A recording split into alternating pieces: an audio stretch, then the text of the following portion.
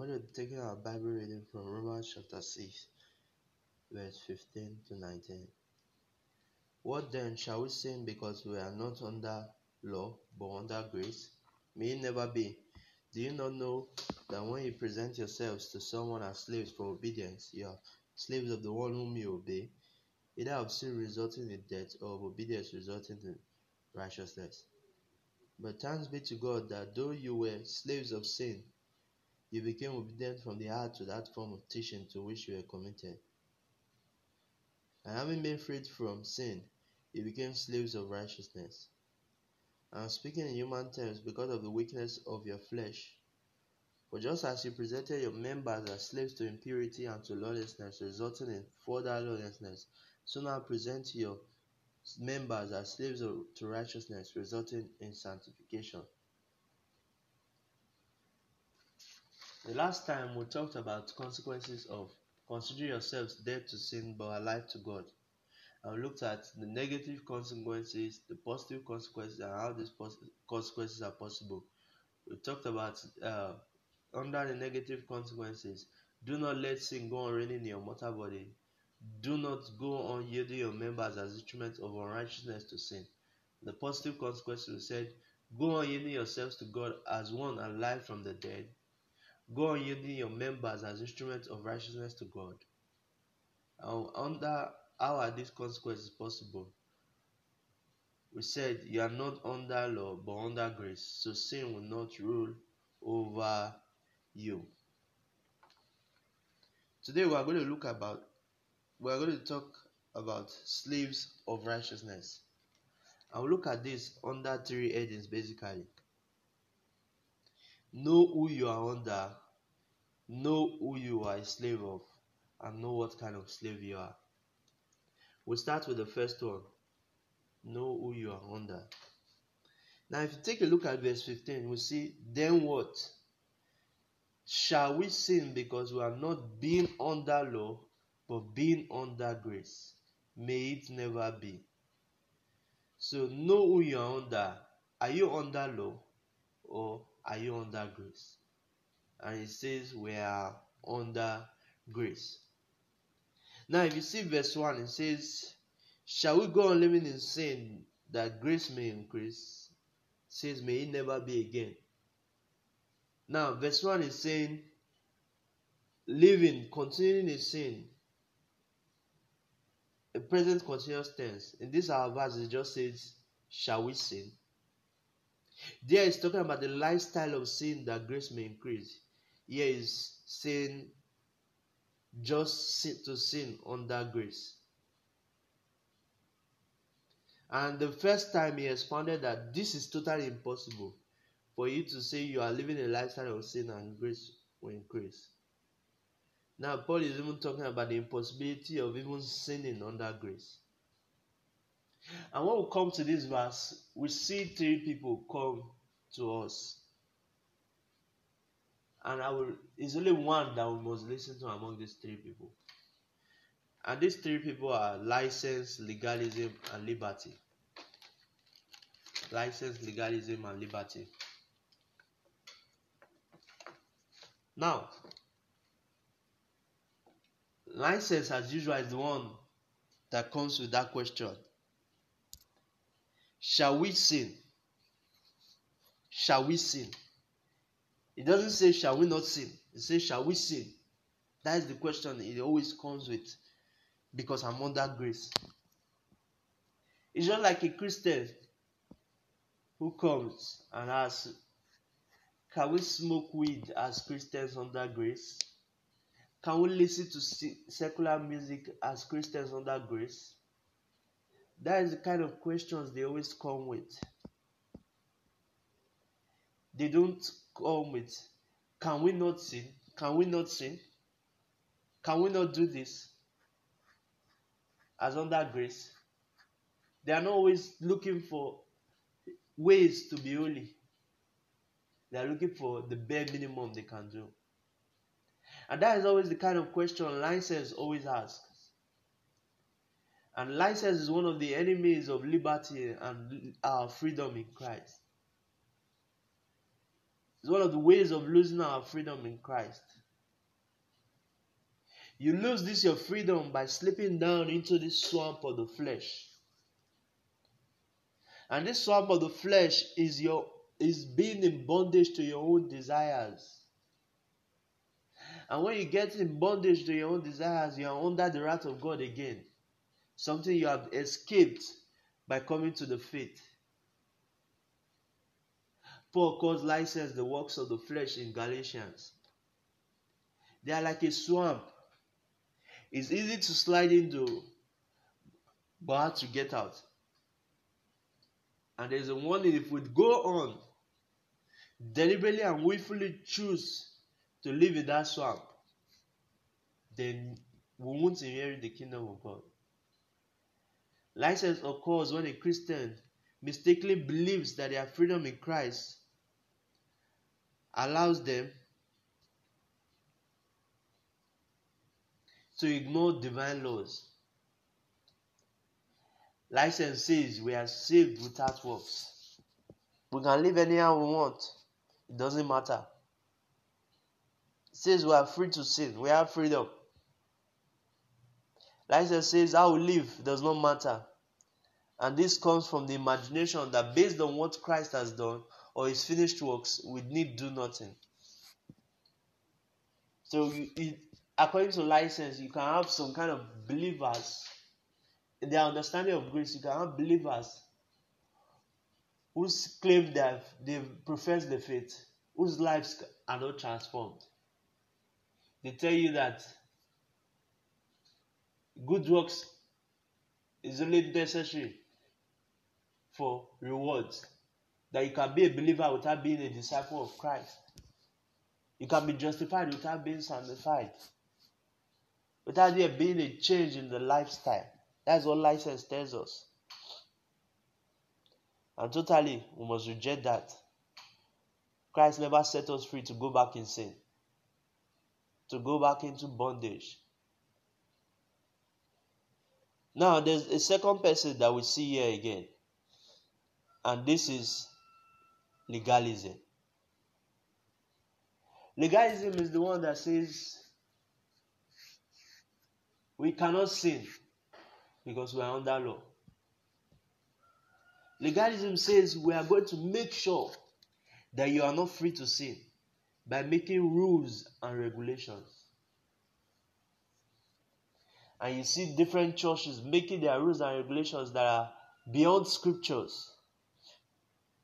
And they make the people very, very hard-hearted people.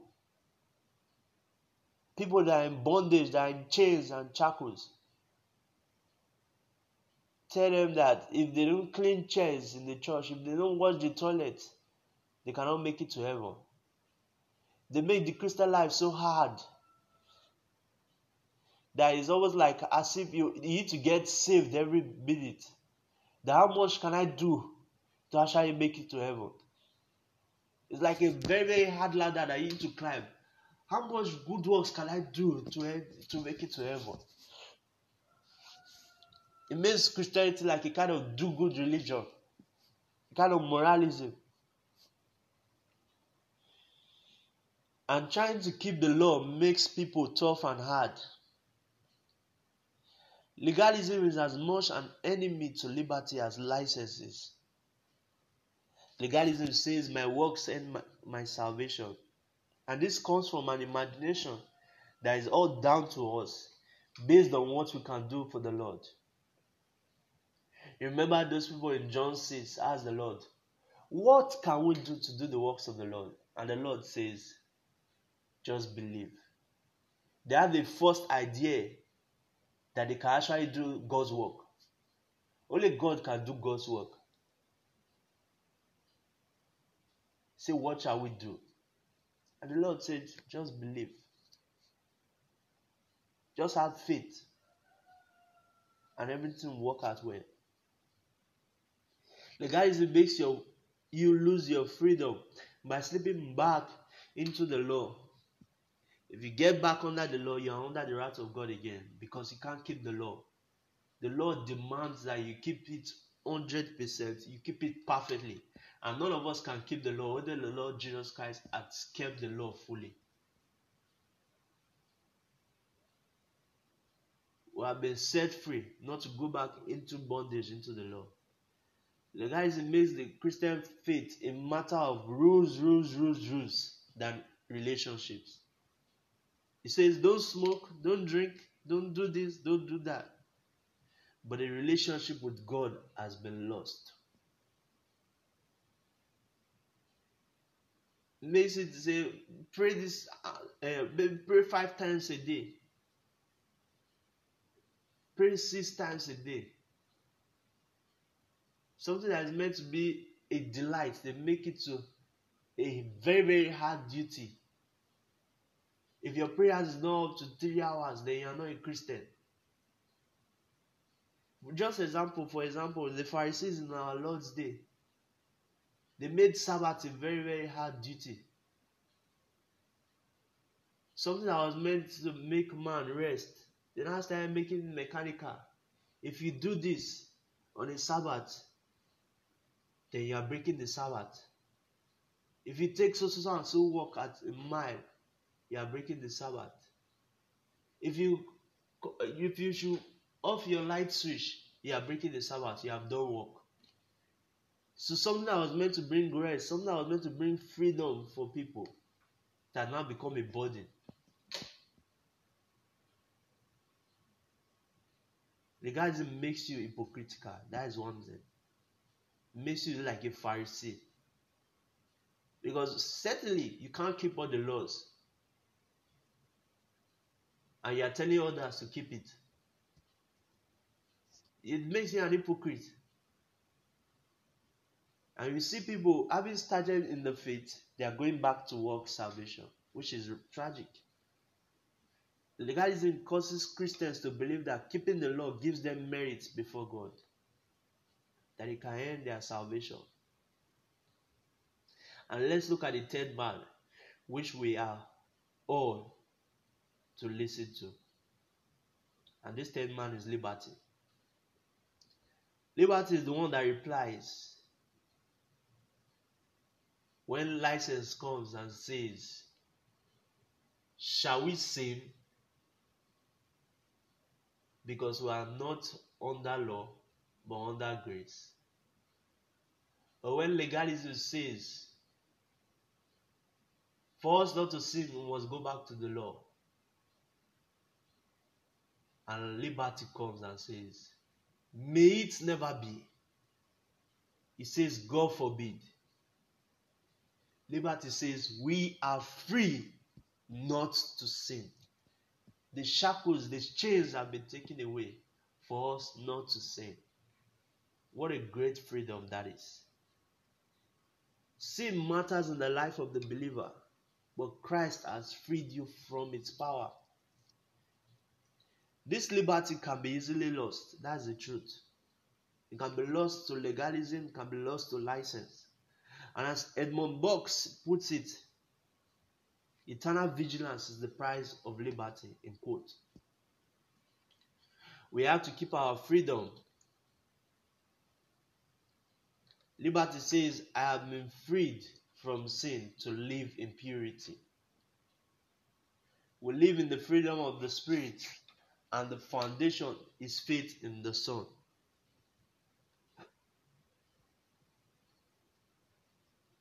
Liberty helps us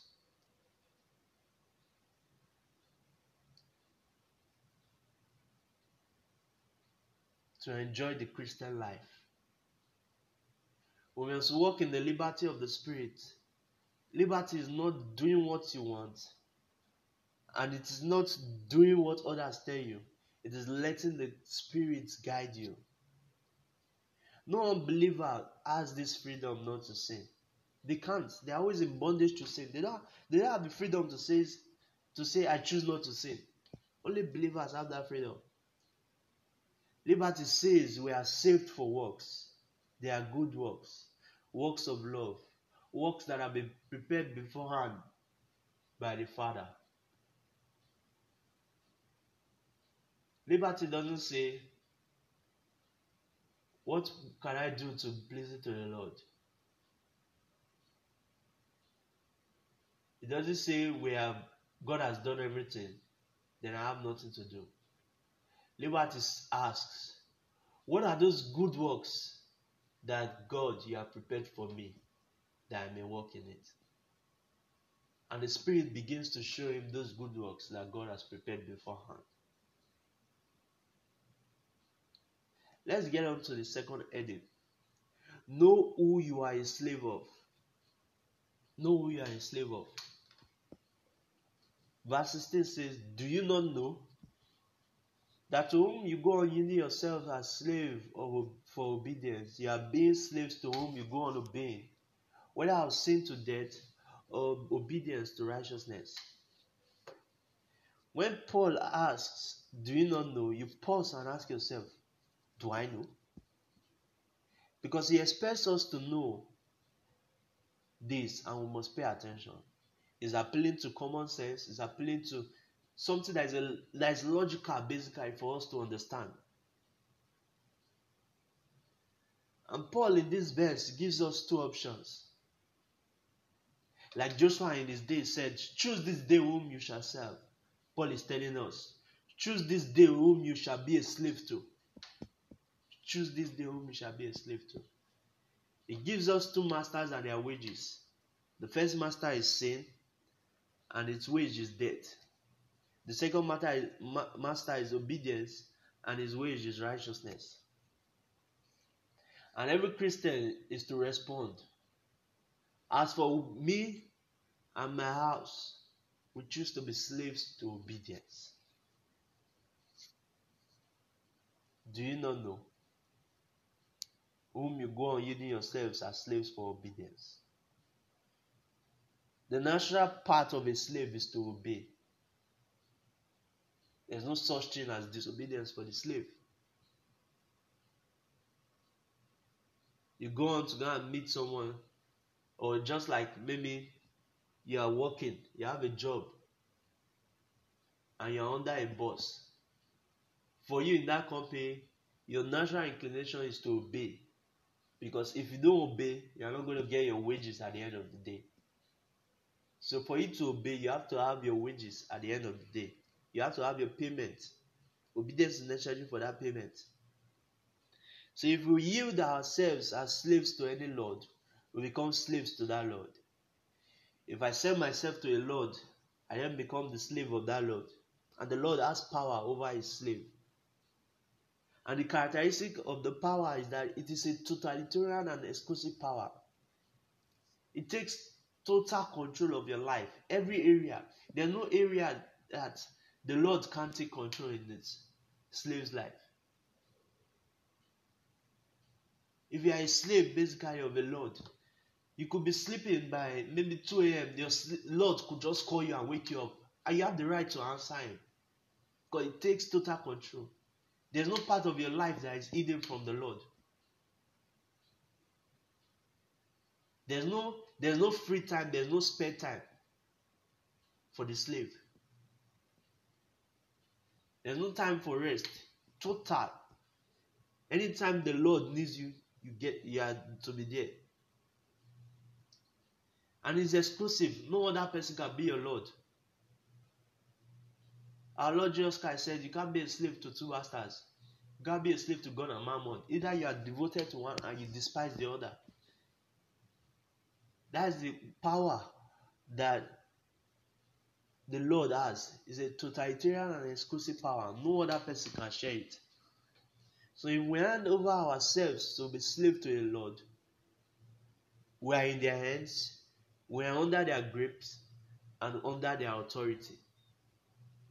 So whatever this Lord says, we obey. We are their subjects. I'm no longer a free man. The Lord decides what I do and what I am. The master whom you choose will decide what you are to do. He will decide your duties, where you are to go, where you are not to go. It also defines your identity. A slave is always defined by the identity of their master. They have no identity of their own. As slaves of Jesus Christ, basically, our identity is in Jesus Christ. We have no identity of our own.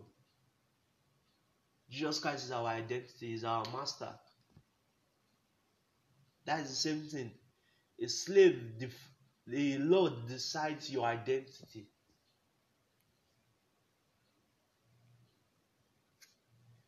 Most of the time, they don't even know you by your name. They just say, he's a slave of so and so. That's what they define you as. Nobody cares to know your name. That is just your identity. He's a slave of so and so. And Paul gives us the first law here is sin. And if you go on obeying sin, you choose to yield yourself as a slave, you are saying, sin, have total and exclusive power over me. I want no other master but you. Take control of my life in every area. You yield yourself. You come and present yourself. Sin, take control. Be my master. And you are under its authority. By that way, you have gone into license again. And we notice this too naturally in our lives. If you sin once, sin another time, you keep on seeing yourself getting worse and worse. Keep on looking around sin. Rather than coming out of that swamp when you fall, you now go on falling again. You just see yourself going worse and getting into the lifestyle of sin. For example, people who gamble. If they do it once, maybe they win money out of it. They say, good. They try again and win more. If they do not, they say, let's try our luck. Let's try our luck. Because there's greed in their heart. And that sin in their heart is demanding for more. Very, very demanding and tasking master. And you find out that these people, they keep on losing money. To the extent they don't have any money, they even borrow. They become addicts to these things. They become addicts to this gambling. Sometimes they might not even eat food. They will just say, this is their last money. Them guys use it to make to go and gamble. Maybe the thief will pay. And if you pay, we see something. If you don't pay, you suffer. So you see again, they struggle. They can't just stop it. They're in bondage to this gambling. The same thing with smoking. People who smoke, it just starts basically from trying to please their friends. Peer pressure. They smoke once, it doesn't feel good, but the peer pressure is still taking in within them, wanting to please their friends. And they take it another time. Before they know, they get intoxicated with this thing. And they become addicts. Some people can't even go a day without smoking. Some of them can't even eat any food without smoking. And the same thing we see with drinking. You see people who are addicted to drinking. They're always going to beer parlors. They see the discussions there in these areas. And they enjoy the discussions that they're having with these people. And they come around these friends. And every day they are becoming drunk. Going back home late. They will be thinking that they are living their best lives. But they are actually in bondage. Big bondage to sin. Because they are not free. Most people who steal, most people who pickpocket, they didn't become this overnight. They've been doing it for a long time. This has always been coming from the internal dispositions in their hearts. And like they say, practice makes perfect.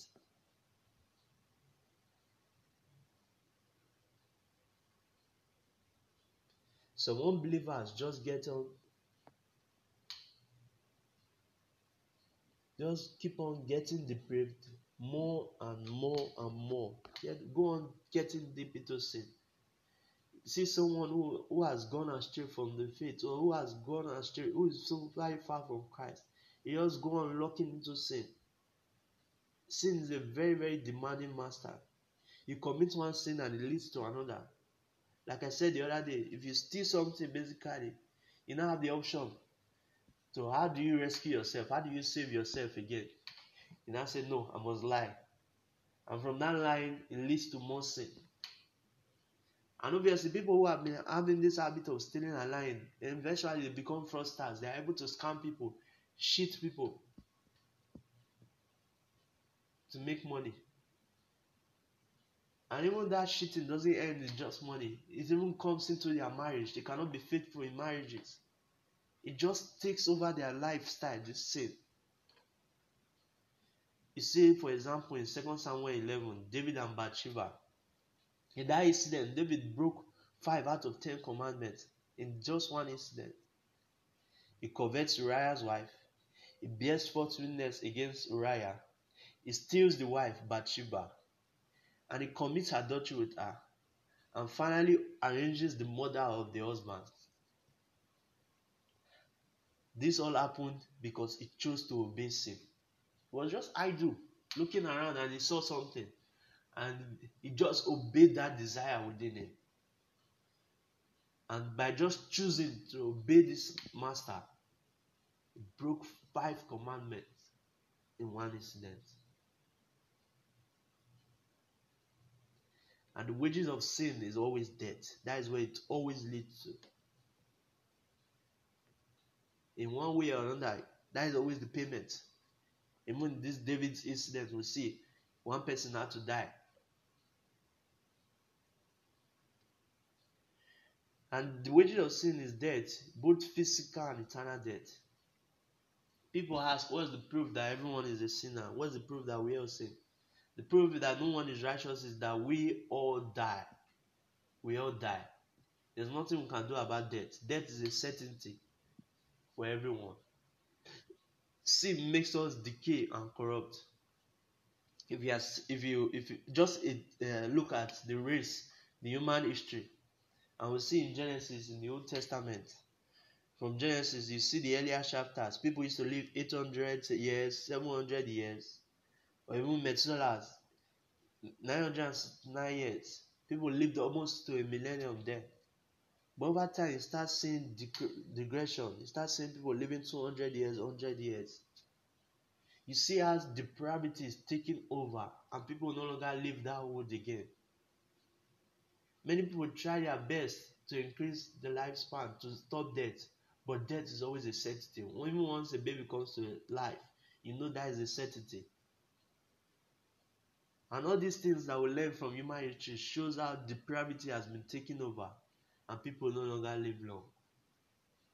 So, I was listening to someone one time, we're just talking, and you're saying that those days their grandparents used to die 90 something years, 100 years or so.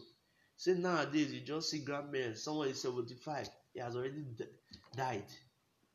Say people no longer live long again. Just see sin, just coming to death. That is the result, that is the payment. The same thing in our life. If we don't take care of our health, you are sinning against yourself and you die faster. Cigarette manufacturers carry warnings on their packet. Cigarette smokers are liable to die young. Even people who get drunk with alcohol, it affects their systems, and they are prone to die early. Or let's look at, even if they don't die early, something may lead to that. Let's say someone is drunk and is driving. If he's drunk and is driving, he gets an accident, he himself dies. Other people could die again in that incident. You see again, that sin is demanding and leading to death. And death is the inevitable consequence of sin. Eternal death is the second death, which is the lake of fire. If you read Revelation 20, verse 12 to 15, it says, "And I saw the dead, the great and the small, standing before the throne, and books were opened. And another book was opened, which is the book of life. And the dead were judged from the things which were written in the books, according to their deeds. And the sea gave up the dead which were in it, and death and Hades gave up the dead which were in them. And they were judged, every one of them, according to their deeds. Then death and Hades were thrown into the lake of fire. This is the second death, the lake of fire. And if anyone's name was not found written in the book of life, it was thrown into the lake of fire. If anyone's name was not found, they were thrown into the lake of fire for their evil deeds. Someone has said, if you are born twice, you will die once. If you are born once, you die twice. So we must all be born twice if we want to escape that second death. We must be born again. If you are only born from your mother's womb, you never got born again, you died twice. You died the physical death and died the eternal death in hellfire. If you got born again, you only died the physical death. You are not going to go through the second death at all.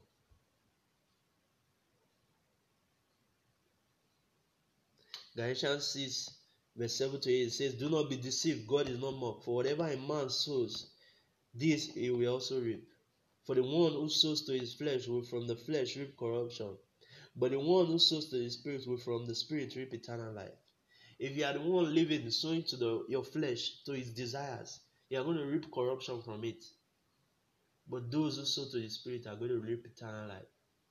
Paul warning believers in Ephesians 5 verse 5 to 6 says, for this you know with certainty that no immoral or impure person or covetous man who is an idolater has an inheritance in the kingdom of Christ and God. Let no one deceive you with empty words, for because of this the wrath of God comes upon the sons of disobedience.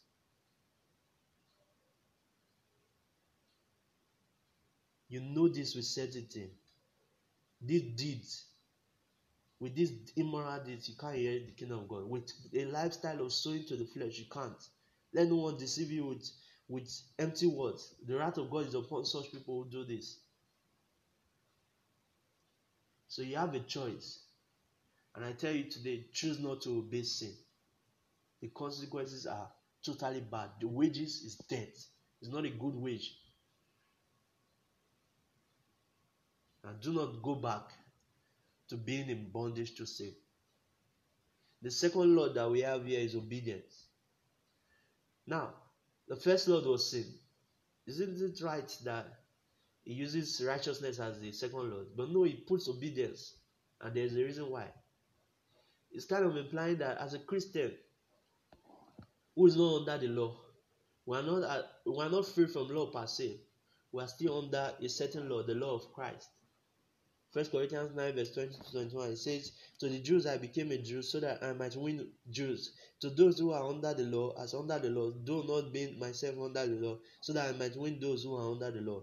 To those who are without law, as without law, do not being without the law of God, but under the law of Christ, so that I might win those who are without law. A believer is characterized by having the obedience of faith. Romans 1:5 says, through whom we receive grace and apostleship to bring about the obedience of faith among all the Gentiles for his name's sake. A believer obeys the gospel, obeys the faith.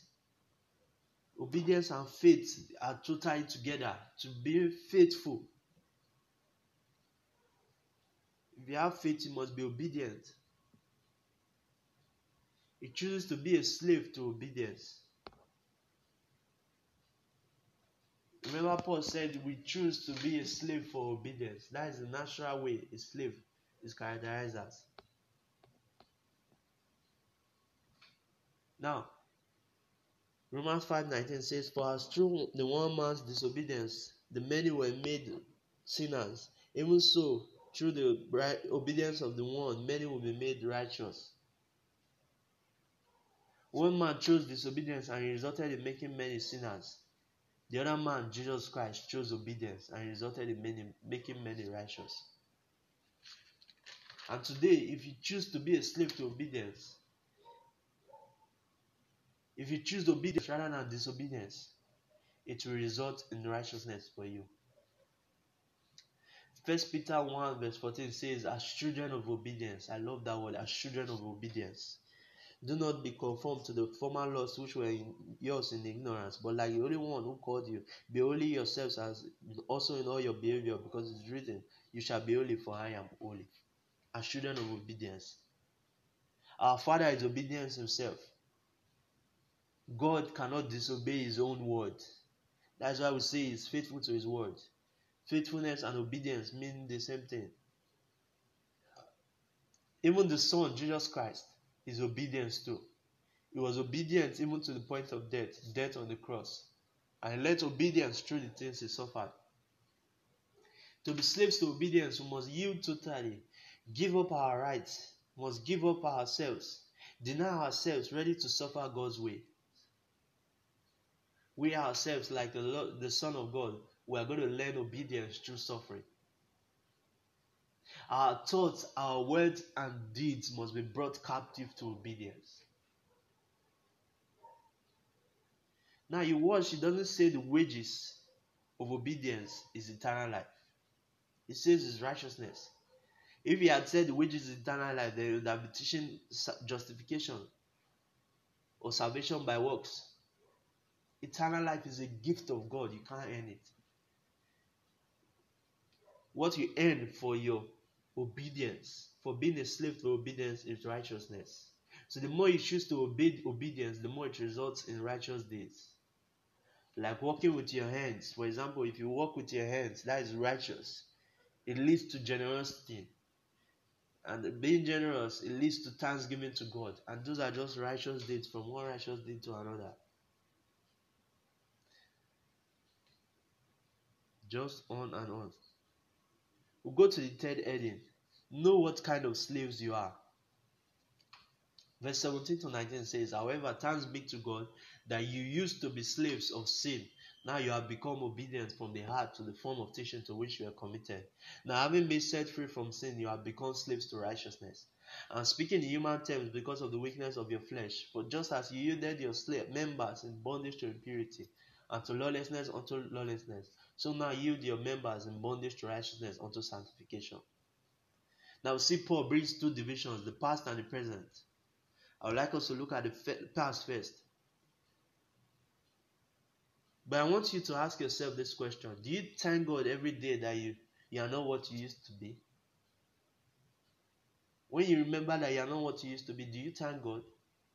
Because Paul does thank God here in this text. It says, thanks be to God that they used to be slaves to sin. I also want you to ask yourself a question. Is that what I used to be? Do I used to be a slave to sin? Because if that is not what is true of your past, being a slave to sin is not true of your past, then it's either a present reality for you. It's either you are still in your sins, you are still a slave to sin. Or you can't be in the present reality Paul is talking about here, being a slave of righteousness. In the past, you used to yield your members in slavery or bondage to impurity and lawlessness, which made you a slave of sin. Now, he uses two words here, impurity and lawlessness. Why? Because one denotes the inward and the other denotes the outward. What is working inside actually produces itself in the outward later on. Impurity is moral uncleanness in thoughts, words, and deeds. It's mostly associated with sexual sin in the Bible, like in Romans 1:24. It says, therefore God gave them over in the lust of their hearts to impurity, so that their bodies will be dishonored among them. So you see the impurity in their hearts showed forth in their dishonoring of their bodies, which is external, which is homosexual deeds. Impurity refers to filth or refuse. It describes the filthiness of heart and mind that makes the person defiled. The unclean person sees death in everything. The word impurity suggests that it defiles its participants, making them unusable for sacred purpose. What is impure is filthy and repulsive to God. The Greek word for the term impurity, akathesia, was a general term often used of decaying matter like the contents of a grave. It describes any excessive behavior or lack of restraint and speaks more of an internal disposition, an immoral fitness on the inside, whereas the lawless acts of immorality are on the outside. William Barclay, a New Testament commentator, writes that impurity means everything which would unfit a man to enter into God's presence.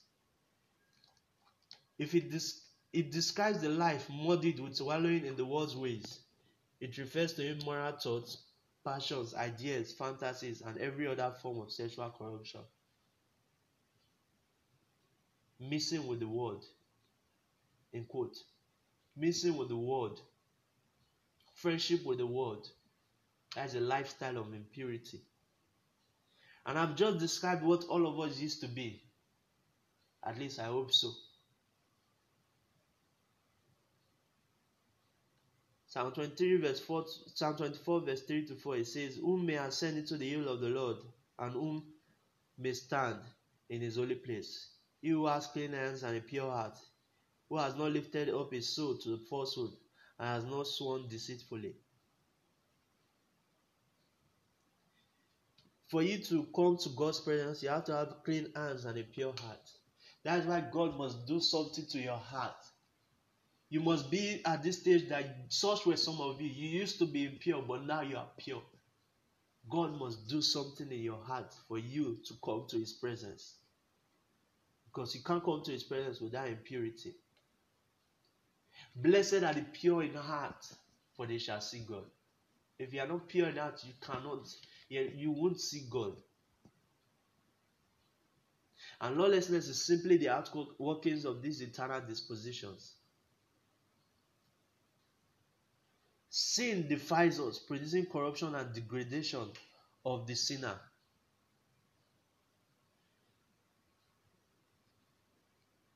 That's why you see in 1 John 1:9, it says, if we go on confessing our sins, he is faithful and just to forgive us our sins and to go on cleansing us from all unrighteousness.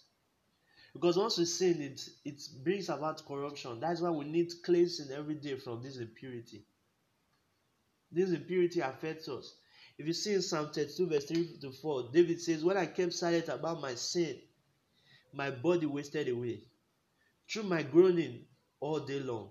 For day and night your hand was heavy upon me, my vitality was drained away as with the fever heat of summer. You see the way his body was wasting away just because he kept silent about his sin. So we need cleansing from this impurity. That's why David at the beginning of the verse 1 could see the blessedness of forgiveness of sins.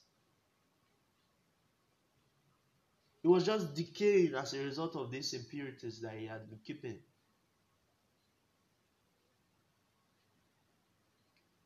May we not keep silent about our sins. Lawlessness is basically, as 1 John 3 verse 4 says, everyone who practices sin also practices lawlessness, and sin is lawlessness. No law.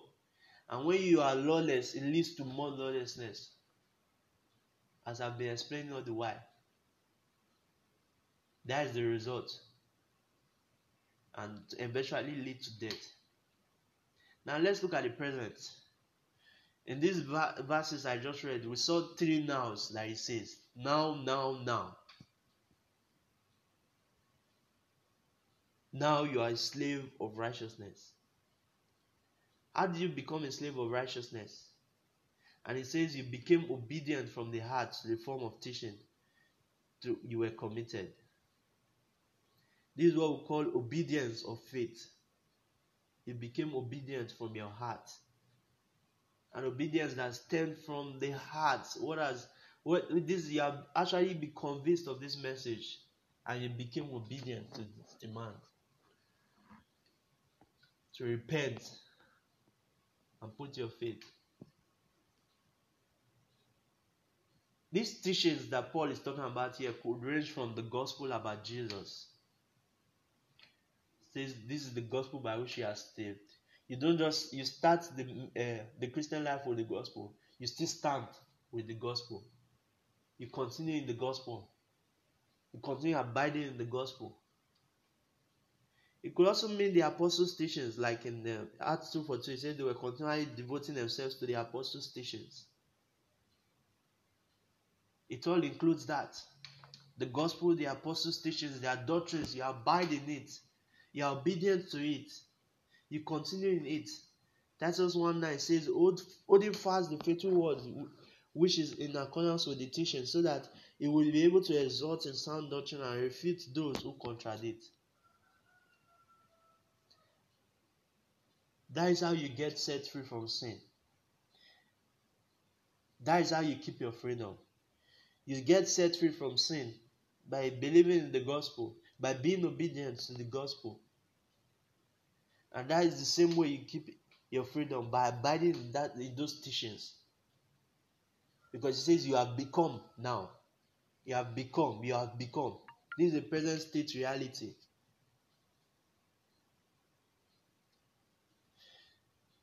You go on molding yourself to these teachings. Become obedient from the heart into the teaching which you are delivered. You conform your thoughts, your words, and your deeds to God's words. You are a word-saturated person. I just want to take us to the words of our Lord Jesus Christ in John 8, verse 31 to 36. It says, Jesus was saying to those Jews who had believed in him, if you continue in my word, then you are truly disciples of mine.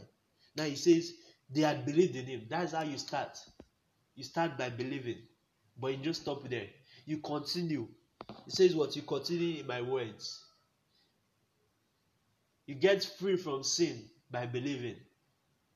But to keep that freedom, you have to continue in his words. It says you will know the truth, and the truth will make you free.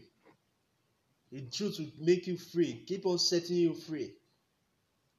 They answered him, we are Abraham's descendants and have never yet been enslaved to anyone. How is it that you say you will become free? Jesus says to them, answer them, truly, truly I say to you, everyone who commits sin is the slave of sin.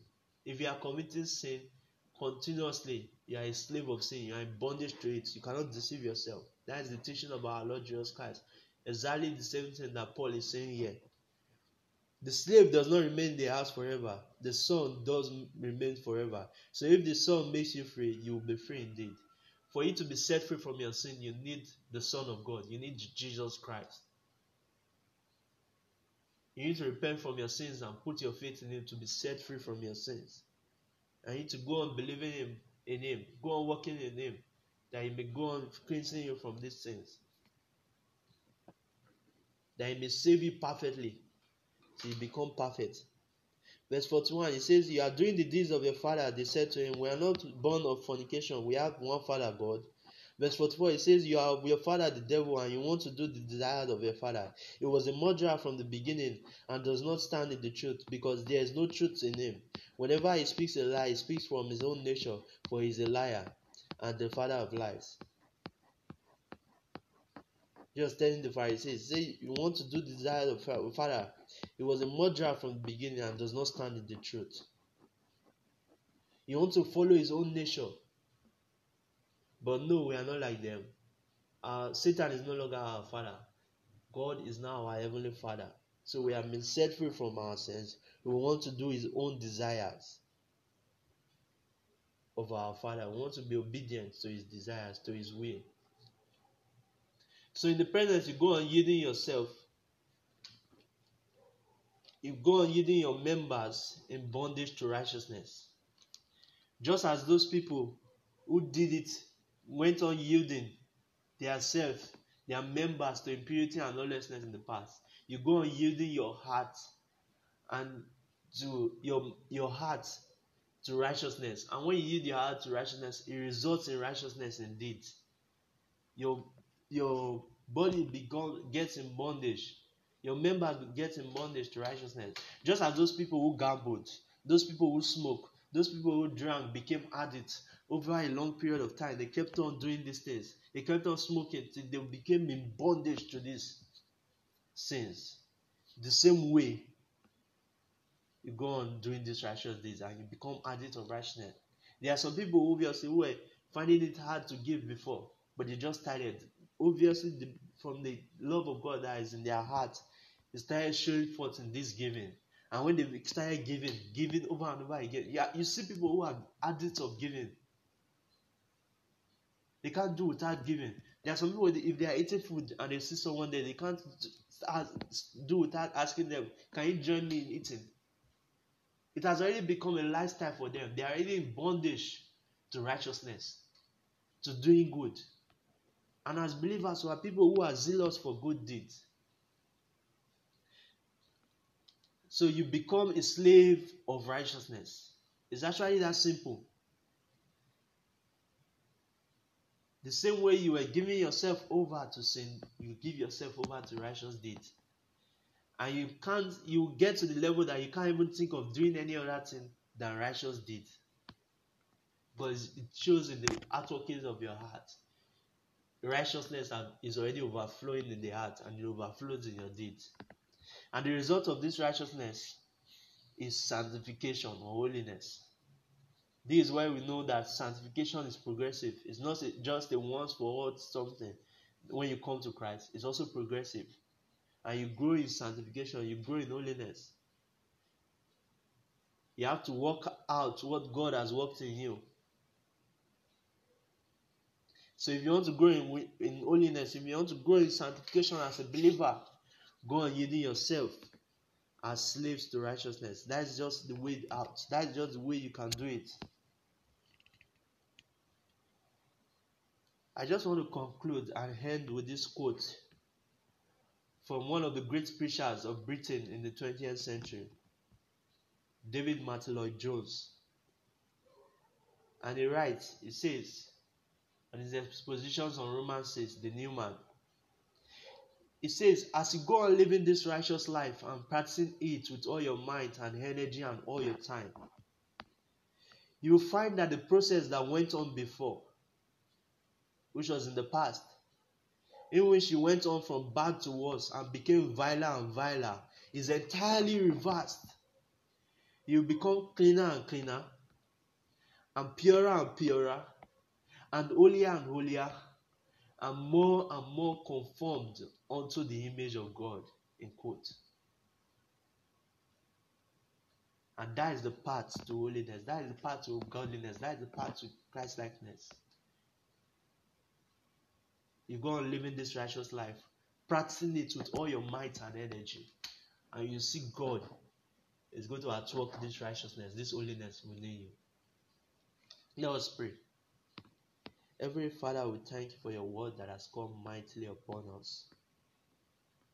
We pray, O Lord, that as we have heard your word, O Lord, we go on yielding our members as slaves to righteousness.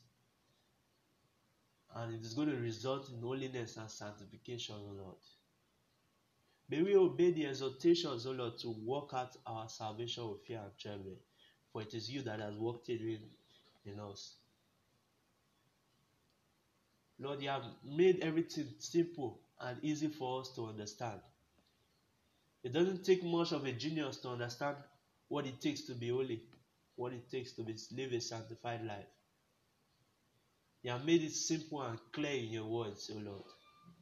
And we ask today, O Lord, give us the grace, O Lord, to be obedient to this choice that you have given to us, to be in bondage to obedience, to be in bondage to righteousness rather than sin. O Lord, thank you for your words. We bless your holy name, our King of glory. As we go on walking with you, O Lord, Father, may you go on cleansing us from all our unrighteousness, O Lord.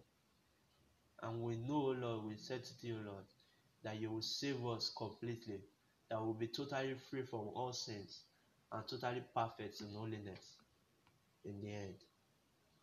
We pray all this through Jesus Christ our Lord. Amen.